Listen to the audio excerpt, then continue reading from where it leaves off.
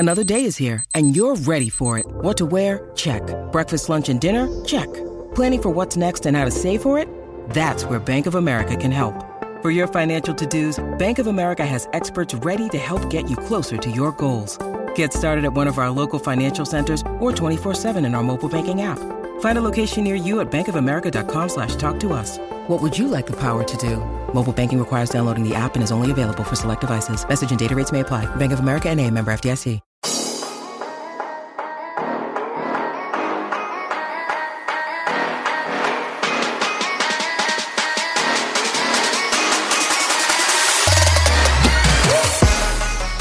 Alright guys, welcome back to the Establish the Pass podcast, presented by Clutch Points. I'm your host, Blake Level, with me as always, my co-host Dylan Rakin, back here to look at the NFC South. We've made our way through 6 divisions thus far, looking at our previews for the NFL season, and Dylan, 2 more to go.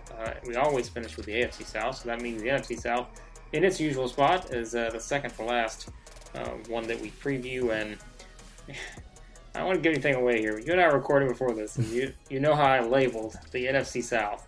And this is not, I'm not meaning this in a derogatory way at all, but I think this is, and I say that, Dylan, I'm thinking about the AFC South that we're going to get to in the next episode, and I'm like, well, maybe that's the one, but I think there's actually more intrigue for different reasons. The NFC South may be the least interesting division in the NFL to me.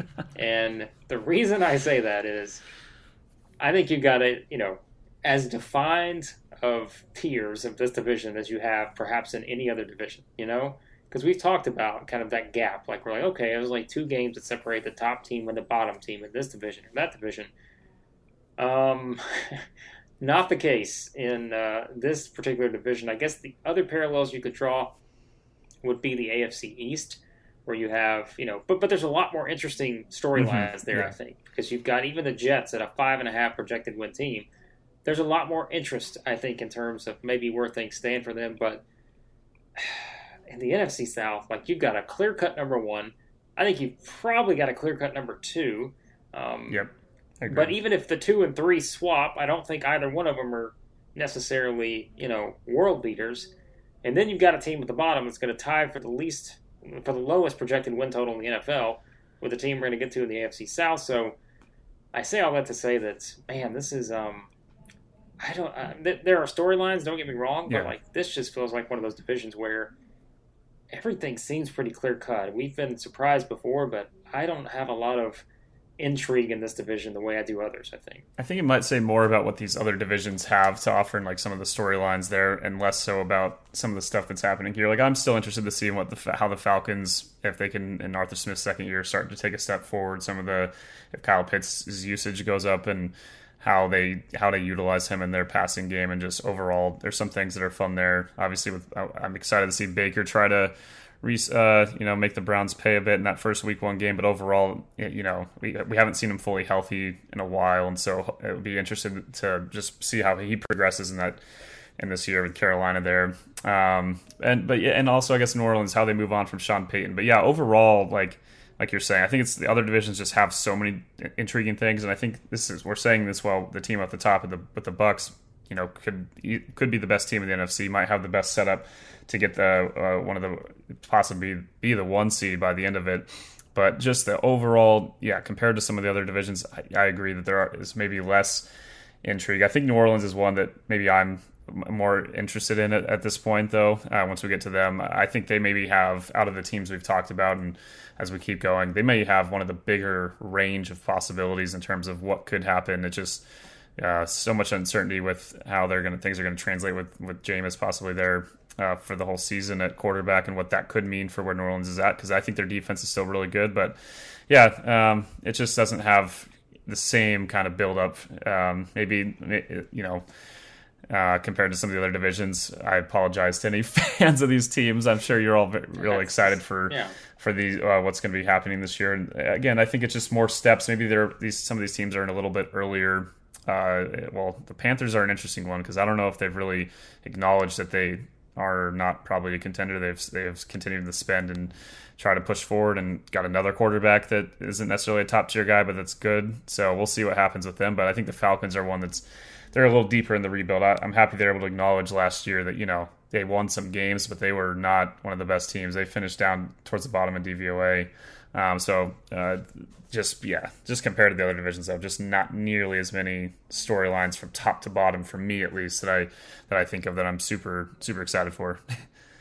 Yeah, it's not knocking the division. It's two things to me. It's upside. I don't think you have the number of teams in this division with the same kind of upside that we talked about in others. That high upside, right? Like we said, I just don't think it's there from top to bottom. I think you're looking at one team here with the high upside. The rest of the teams, at best, to me, are, and maybe I'm just going and spoiling it, like nine-ish win teams. Like, I don't think there's a ton of high upside for those kind of teams. Whereas, in other divisions, maybe you got a couple teams in there. I just don't necessarily see that here. And it's also, to me, it's the division race itself. Like we talked about, 2 games separate teams in some of these other divisions from, let's say, the projected highest team and the lowest team. Well, here you've got like a 7-game, from your highest to your lowest, and even like you've got a 3-game projected difference between your first and second place team. So like those are the kind of things I think we talk about when we look at it this way. And like I said, you could kind of compare it a little bit to the AFC East, but where the Bills are a heavy favorite, but it's a little bit different because I think there's some more just stuff there. I think in that division there's a little more meat perhaps than this one. So 100%. All right, if you're still listening at this point and you have not labeled us as NFC South haters, which we're not, again, we're just telling you the state of the NFC South. And I think Saints, Panthers, Falcons fans would all, love to see their teams probably with a much higher projected win total. It just is what it is. Meanwhile, the Bucs are at 11.5 in their projected win total. We know where things stand. Tom Brady's back yet again, and he's got his usual group of weapons to work with here. Julio Jones joining the mix, perhaps a resurgence for him. Leonard Fournette's back, leading the way in the running game. The defense still has the playmakers, and new head coach Todd Bowles, but he's been there. Byron Leftwich still running the show on offense. Continuity, I think, is something that you love to have season in and season out. And although there was the retirement scare for Brady, he's back. Offensive line situation is interesting. We know with the injuries, but still, I think 11.5. It's one of the highest projected win totals of any team in the NFL, and Tom Brady doesn't age, so that helps too. Yeah, exactly. I think they're just going to be totally fine on offense. Schedule-wise, 19th, so it's not supposed to be a super tough slate for them compared to what we've seen in the first years with Tom there. Obviously, it does help being in the division they're in. I think there's a chance the defense takes a step back, do lose some guys, but overall, I still think they're going to be, they're projected by Football Outsiders to finish 21st in defensive DVOA. I would think they're at least going to be pushing closer to the top 10, maybe not finishing as 9th like they were last year. But there are some changes that were made, and it was just difficult because they had so many good players, and some guys were going to ultimately have to get paid and end up leaving in free agency. So there's only so much they could do there. I think offensively, though, even with the injuries they've had along the offensive line, obviously we know with Tom Brady, one place if you're able to get in that interior pressure, it can make a big difference. But I just, it's still Tom Brady. They still have all these weapons. Godwin coming back, a lot of good accounts of how his health has been. I think even, obviously you mentioned Julio, but even Russell Gage when he's on the field has been pretty solid for them. Fournette's obviously been a big part of what they do. And, they even though they lose guys in the offensive line, obviously the Jensen injury just a real killer. But at least at guard to slide in with Luke Godecki, the second-round pick they had, and then Shaq Mason there at right guard. I think those are pretty solid additions to be making on that side, to at least help with guys like Kappa leaving. So, they again in the defense though, I mentioned losing Jordan Whitehead definitely going to be a little bit tough, but it's just the schedule wise, they still got Tom Brady. There's no reason after watching last season to think he's suddenly going to start performing worse. We saw what he did in the second half of that game against the Rams. That is a team also that has just played really well against him since he got to Tampa Bay. So that's part of it. But nonetheless, just easily the favorite in this division. We're gonna have our season preview for the entire league with all our predictions next week. I can tell you now, I'm going to pick the Tampa Bay Buccaneers to win the NFC South. Yeah. And that is as someone that, as we get to the Saints in a second here, you'll see that I still do think the range of possibilities for New Orleans are pretty high, but Tampa I think their offense, if it doesn't finish in the number 1 or 2, I think it's still a top 3-4 DVOA offense by the end of it with how good they are, the offensive line they have, the weapons they have. This team's going to be right there in the mix just like they were last year. Divisional round is like, they maybe have one of the highest floors, like in terms of, like if I think of teams like with different things could happen, and like maybe they go 9-8, whatever. I think their floor's absolute floor, if they lose every one score game, is 10-7, and that's like, so to be a 10-win floor team. I mean, that ceiling wise, I think you could go up to, you know, where we've talked about the Bills and other teams. You know, you don't predict teams to go 15-2, 14-3, but I think 14 wins it's definitely not a complete thing that can't happen. I mean, they do have some tougher games still on that schedule, despite this overall strength not being tough. But I even against teams like New Orleans, who they struggled with in the regular season, even against, you know, you get teams like Dallas, Green Bay, Kansas City on the schedule, the Rams, San Francisco, Cincinnati, all tougher games. But I'd say they'll at least win half those. They're one of the best teams in the league. So that is a team. Maybe the division itself isn't, like we're talking about, the most intriguing compared to some of these other ones. But from a just one team point of view, we've gotten maybe used to Tampa Bay at this point over these last 3 years, which is funny to think we're not that far off of a team that hadn't won a playoff game in over a decade. And now we just penciled them in as a Super Bowl contender. And obviously Tom Brady deciding to not retire is a big part of that. We might be having a much different conversation about the Bucs in this division even overall if Tom had really decided to hang up his cleats for good. Yep, I think so. But again, having that continuity there with him and knowing what he's capable of, I don't think it changes much at all for the Bucs heading into the season. So 11.5 projected win total. I'm with you. I think it's the lowest I'd probably go would be 10, barring injury, as we always say. But I think that's probably it. I think 10 to, I mean, they could have a really good season. So that's kind of where things stand on that. So Bucs at 11.5 projected win total for them, and then it is the Saints behind them at 8.5. Look, I don't want to undersell the possibility of the Saints, but I think it's just the questions. There are so many questions for me. You know, in terms of there's no Sean Payton, so how do you adjust there? Jameis is the quarterback, as we know, for the season. So what does that look like? You know, for an entire season with this unit in a different situation now without Sean Payton. Wide receiver group, I think, is talented, but we don't know what Michael Thomas is going to do. We don't know what Chris Olave is going to do. You know, Jarvis Landry's there. Like, I think it's just, you know, there's still some questions there. You know, defense, I think certainly you've got some skilled playmakers on defense without question, and so I think that's certainly something that, you know, they will try to lean on that will help them there. But I don't know. I think I would like to see some questions answered, like I said, on that offensive side specifically, before maybe you just go too far with the Saints. But I think that probably goes to what you said, a very wide range of possibilities. Projected win total 8.5 for New Orleans. Yeah, I think I would probably go over that just because of I still trust the defense. I still think what Dennis has done with that unit overall, like, they're going to still be solid in my opinion. It is the offense ultimately that just. Oh man, I just don't know. Like you said, it could go if Chris Olave they hit there, Michael Thomas stays healthy, Alvin Kamara stays on the field, the offensive line. Obviously, you lose Armstead. There's some questions maybe about the overall where that line is compared to past years. I still think they're one of the top groups, if not at least in the top 10 in my opinion. So with them, it's just. The Jameis thing, like you want to believe that, you know, some of the really good signs we saw early last year before he got injured, if he can stay on the field, that's just been a question mark as well.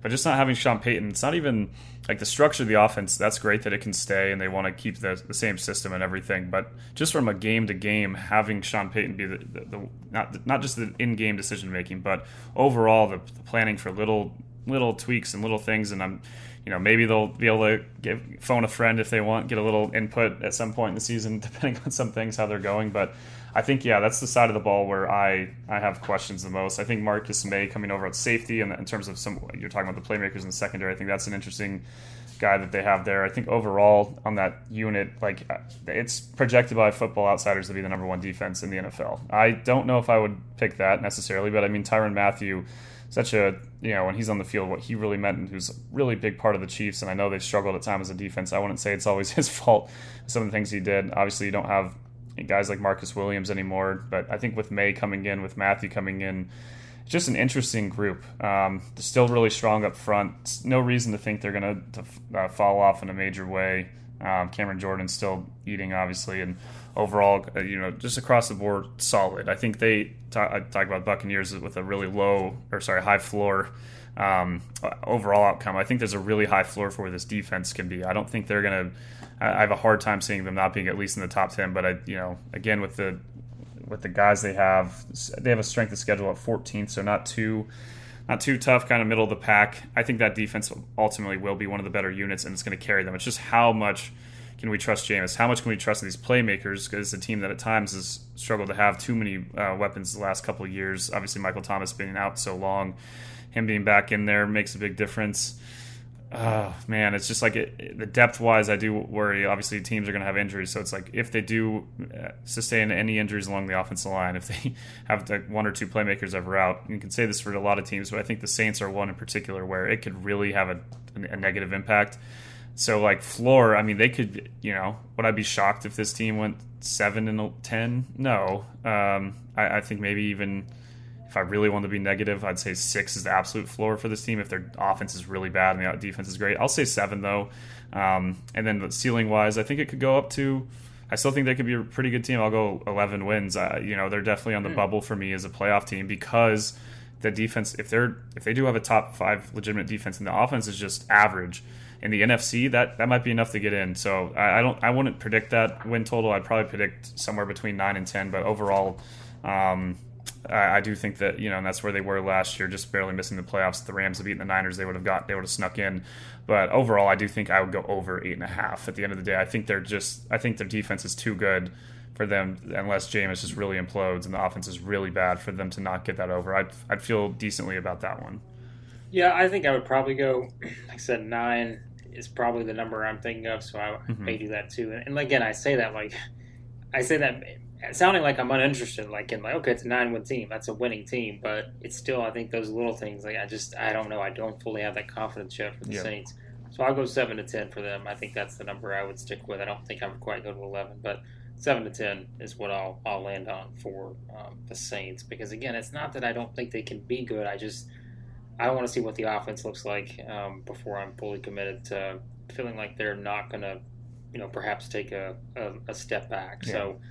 So we'll see. All right, the Panthers, 6.5 is the number for them. So you can see the trajectory here and where it's going. I mean, for all the questions I said I had about the Saints offense, well, I got some of those same questions for the Panthers offense because their quarterback's going to be Baker Mayfield. As we know, Sam Darnold is out injured. When is he back? He's out for a while, isn't he? Yeah, it ended up being not as awful, I think, as they initially thought, but it's at least like high ankle sprain. So it's going to be at least, they said 4 weeks minimum.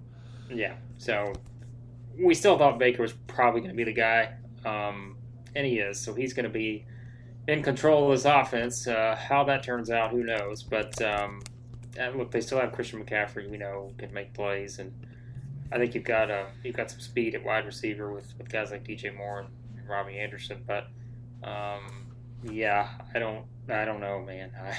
I think too, like, you kind of look at this team.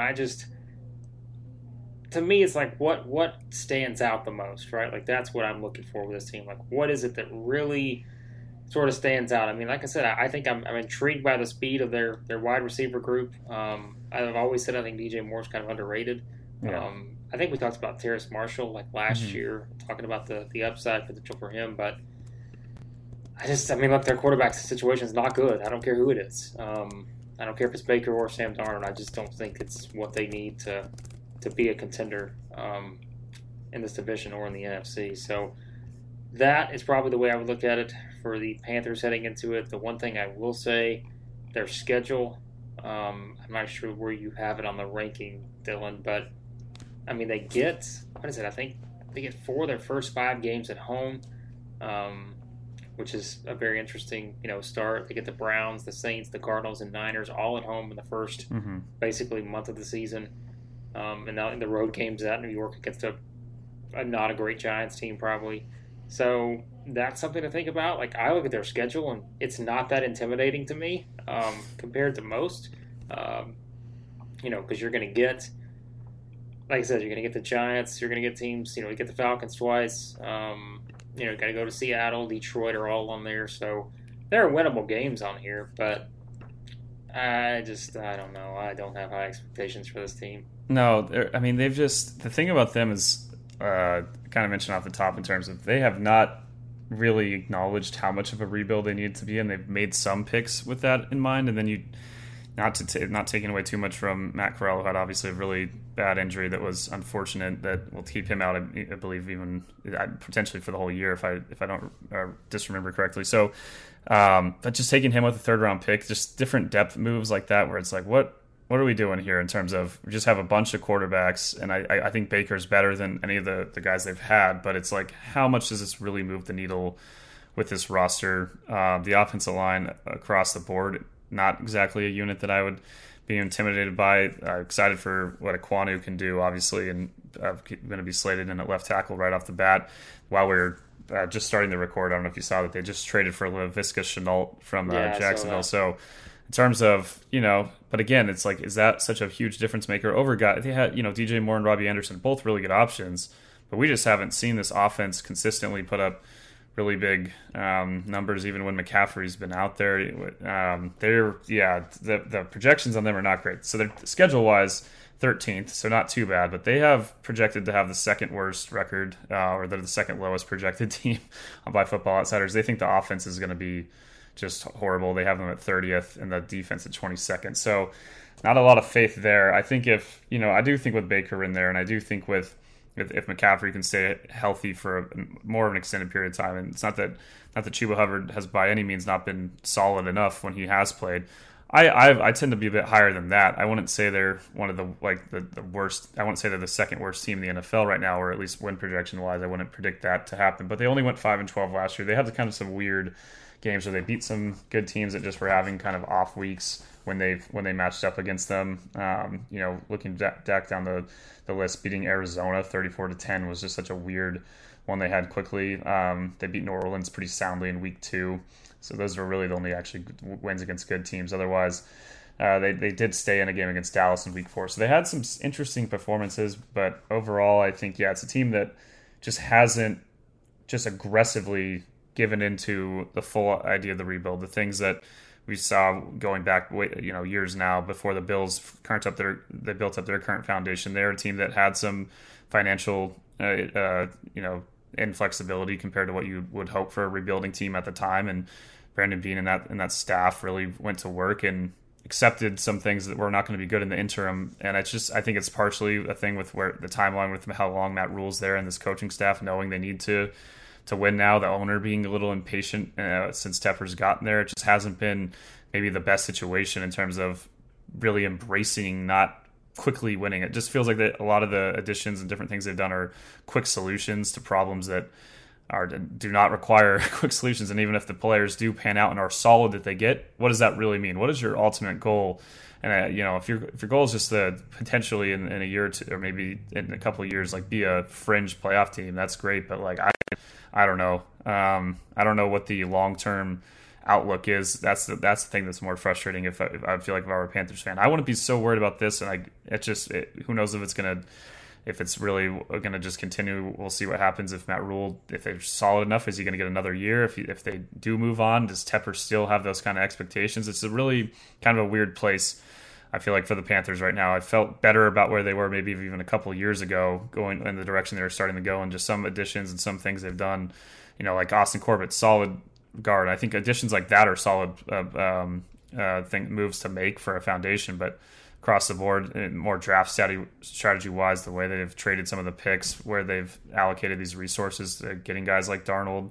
I mean, it's just overall you look at it and it's like, it's not a great team. Like, you're not looking at the Panthers on your schedule and feeling like you're in for a overly tough game. Like, if you play your best, you're probably going to beat them, and that's not a good situation to be in. So, I think ceiling, if the offense, with Baker is like solid enough, maybe 8 wins. That's maybe being a little, maybe I'm getting a little too optimistic there. I would 7 to 8 probably is the absolute ceiling floor wise. I mean, they had 5 wins last year. I mean, I guess they could be worse. I don't think they will be, but I guess 4, if I'm really being overly negative. So yeah, I just do not have much faith in this team. I understand why that number is at 6.5. I feel like that's a pretty good placement. Unlike the Saints, when I'm like, I feel pretty good about the over. The Panthers, I don't overly feel good about either direction, but I might tend to go lower. I might take the under on that 6.5. Not ideal. Not ideal in that scenario, but we do have one more team to go, and that's the Falcons. So if you're taking the under in the Panthers scenario at 6.5, the Falcons are 4.5. Not again. You want to talk about a team that's there seem to be some weaknesses in a lot of areas. Yep. I think that would describe the Falcons. Again, 4.5. Think about this. It's the lowest to this point in our previews. I'm pretty sure, Dylan, right? I think the Seahawks had 5.5. Was that the lowest with the Jets? Yeah, I think so. And maybe the Lions had 6.5. So yes, this is the team with the lowest projected total through 7 divisions. As we said, there's going to be someone's going to tie them in the AFC South, and you know exactly who we're talking about. But so keep that in mind. Tied for the lowest projected win total in the NFL, the Atlanta Falcons. I don't really know what to say about the Falcons because I don't have any idea what to expect from this team. I don't I don't know. I think this is a team that's going to have to force some turnovers to help be able to kind of help things out because I don't know what to expect from their offense with Marcus Mariota leading the way. I feel like there was at least some familiarity there with Arthur Smith, but yeah, I don't think the Falcons are winning a lot of games, and I think the Falcons are focused on the future that could involve Bryce Young. Otherwise, I don't know, man. I mean, their schedule too. Like I'm looking at their schedule, it's not easy at all. What's the schedule strength of schedule? So for Atlanta, they are 12th. So not kind of in the middle, a little tougher, but not overly. Yeah, I don't love their schedule. I'm looking at it here. Got to go to play the Rams, road games against the Bucks, Bengals. Oh, yikes. Got games against Baltimore. Yeah, so not ideal. I don't know, man. I think the differences between the Panthers and the Falcons will be interesting, but I think the Panthers are a better team. But like you said, you would probably take the under on the Panthers being a 6.5 win team, so that's not perfect for the Falcons here. Yeah, I'd rather, at this point, both franchises in difficult spots, but I'd rather be, I guess, even if I'm not worried about this season in particular, like I'd rather be where the Falcons are from again, acknowledging where they are. We've seen with Mr. Blank, the owner, not being as pushy with these kind of things. He's been more patient in the past. So from that point of view, from the way that they've started to approach the draft, some of the guys they got in the second round on defense. We talked about Ibn Kitai as being a solid possible kind of pass rusher. I think the defense isn't going to be good this year. I think getting Casey Hayward's a nice addition, but does that really move the needle? I think AJ Terrell's great, a really big foundational piece. So they have some talented players. Their front and overall that group just isn't, like, you're not going to go into a game being overly intimidated again by the Falcons. They have a little bit higher projected win total than Carolina by 0.4 here, just above teams like Seattle and the Jets. So they're still towards the bottom of the list from Football Outsiders. Their special teams aren't supposed to be great. They have the offense at 19th projected. So you look at it, their offensive line may be one of the worst ones in the league, but at least you have some pieces again. Like, you feel like, obviously we'll see if Drake London's on the field. Right now, it doesn't sound like long-term Arthur Smith's overly concerned about his health, but maybe that could still put him in jeopardy for the beginning of the season. But I think he fits in really well to what they want to do, and obviously Kyle Pitts, they started seeing even a few times in the preseason, just using him in different parts of the field. I think there's a chance that with his ability and his route running and the uniqueness of who he can be as a player and how they've already given Cordell Patterson such a unique role, I do think there's exciting things to see here. Even Ritter at times in the preseason looked pretty solid. We'll see. Obviously, it's a lot different facing guys and trying to make rosters rather than the top players in the league.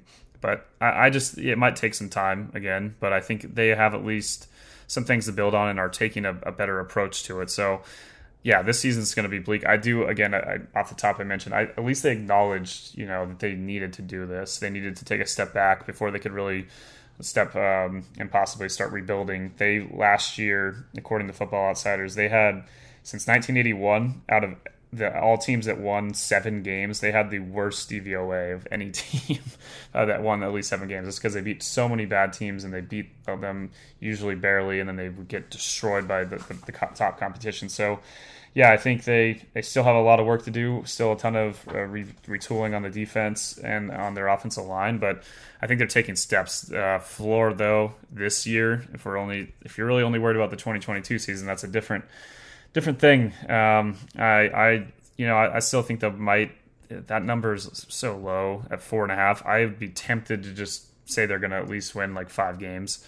I think floors, it's still probably under that. It's still probably like 4 wins, but I think ceiling's up to 6. It might be one of the smallest gaps that I've said for any team in terms of their floor. I think they're you look at their percentile of like, what does this team even have a chance of being above 500, and it's probably not likely. Their most likely kind of win area is probably from 5 to 7 wins. So I'll go with 4 to 6. Maybe if the offensive line takes a step forward, maybe you could say that they're going to be a little bit better and get to 7 wins and do the same kind of thing they did last year. I'm not buying it, though. I would maybe take the over, but I would be thinking it's probably going to be with like a 5-6 win total by the end of it. Yeah, I'll go 4 to 6 too. I think that's about it. I may consider 3, but I think they'll find another win in there somewhere. So yeah, 4 to 6 for the Falcons. All right, we wrap up quickly with our picks for division MVP, breakout player, fantasy MVP. Let's just get the division MVP quickly, Dylan. Tom Brady. I don't think there's any other choice for me. Yeah, Tom Brady's the easy choice for sure. It wasn't even really a debate. I thought of some other guys, and it's like, players can have solid seasons and there's still going to be some guys, despite the overall depth of the division not being as high as other ones. I still think there's enough really big star players here. But it's Tom Brady. How are we going to? It's the guy that finishes right there towards the top. His number 1 voted player by the NFL top 100 players list. Whether you agree with that or not, it's hard to say that he's not the best player in this division. So he's a pretty easy choice there. Yep, I think so too. All right, our breakout player. This was several you could choose from. I went Chris Olave. I said I don't know what to think of the Saints, but I feel like if they are going to have a good season, you said it'll probably lean on the defense. But I think if they're going to be able to do that offensively, I think Chris Olave will have to play a big role in that. So I'll go with him. I feel like that's an easy pick. Probably makes the most sense, but I think they need a breakout player in that passing game, and obviously they drafted him where they did for a reason. So I'll go. Yeah, I'm hopeful for him for sure. I think there's a chance he ends up being the player to have a little bit of a positive statement on the Panthers. I went with Akeem Ekwonu. I think going into when we talked about him in the draft, thought he could be one of the better left tackles. So wouldn't be surprised at all if he has a really big season for Carolina, even if the rest of the roster has a lot of work to do still. Yeah, I think that's a good choice as well. So those two feel like pretty easy. They're easily in that group, breakout players in the division. Fantasy MVP, Dylan's going to go against a guy that I think I said I probably will regret not drafting this guy. I don't remember, but I did. Maybe I also said he was kind of overrated. I don't mean that from a standpoint of as a player, but I think it was where he's being drafted at. Mm-hmm. But we'll find out. I'm going Christian McCaffrey, another easy choice. You and I were kind of laughing. If you look at kind of the projected spots, the ADPs and stuff, it's like McCaffrey, and then the next guy's way down that list. But I'll go McCaffrey. I know it's kind of feels like a no-brainer, but again, that's what it is for me in this division. So yeah, I mean it's probably if he stays healthy, I think there's a chance. Yeah, it's still the fact. Like I think. This is going against when we talk about the fantasy episode. If he's there, I'm taking him just because the upside is like a possible division or fantasy league winner if he stays on the field. It's just if he gets hurt, and he has been hurt. So I just I wanted to change it up a bit here. I went with Kyle Pitts. I just think that by the end of it, his usage could be so high in the way that they want to, how he's kind of developed and how they're looking at him, and not just as a tight end, but as a receiver, and a lot of the packages they're going to have. And I just think where he's going to get, even if the Falcons are bad, I think the target share and everything that he's going to garner could end up putting him as the top player. So while I don't know draft-wise if I'd go with this, it's definitely more of a risky pick. There's less risk here for me just to say it. It's more of an upside. I can look back and be like, hey, I picked him to be the fantasy division MVP if it actually comes together. But I do think that Pitts will take a step forward, and consistency-wise, I think even if he's not going to be necessarily for sure right there with the Mark Andrews and Travis Kelce's of the world, I think there's a chance at least that he still puts up a spectacular season and ends up being in the running for the fantasy MVP here, with guys like obviously Mike Evans and these guys still put up big numbers. And if McCaffrey stays healthy, he'll probably end up being it. But I'd love to see it, but I'm not going to predict it, I guess, at this point. Yeah, no, don't do what I do and just make all the easy choices. You got to go out on a limb sometimes. So there you go. That's what Dylan's going to do with the fantasy division MVP. But there you go. There are our thoughts on the NFC South. Of course, Dylan, a lot of coverage over Clutch Points, getting people ready for the season. It will be here before you know it. Yes, we will have official regular season games next week.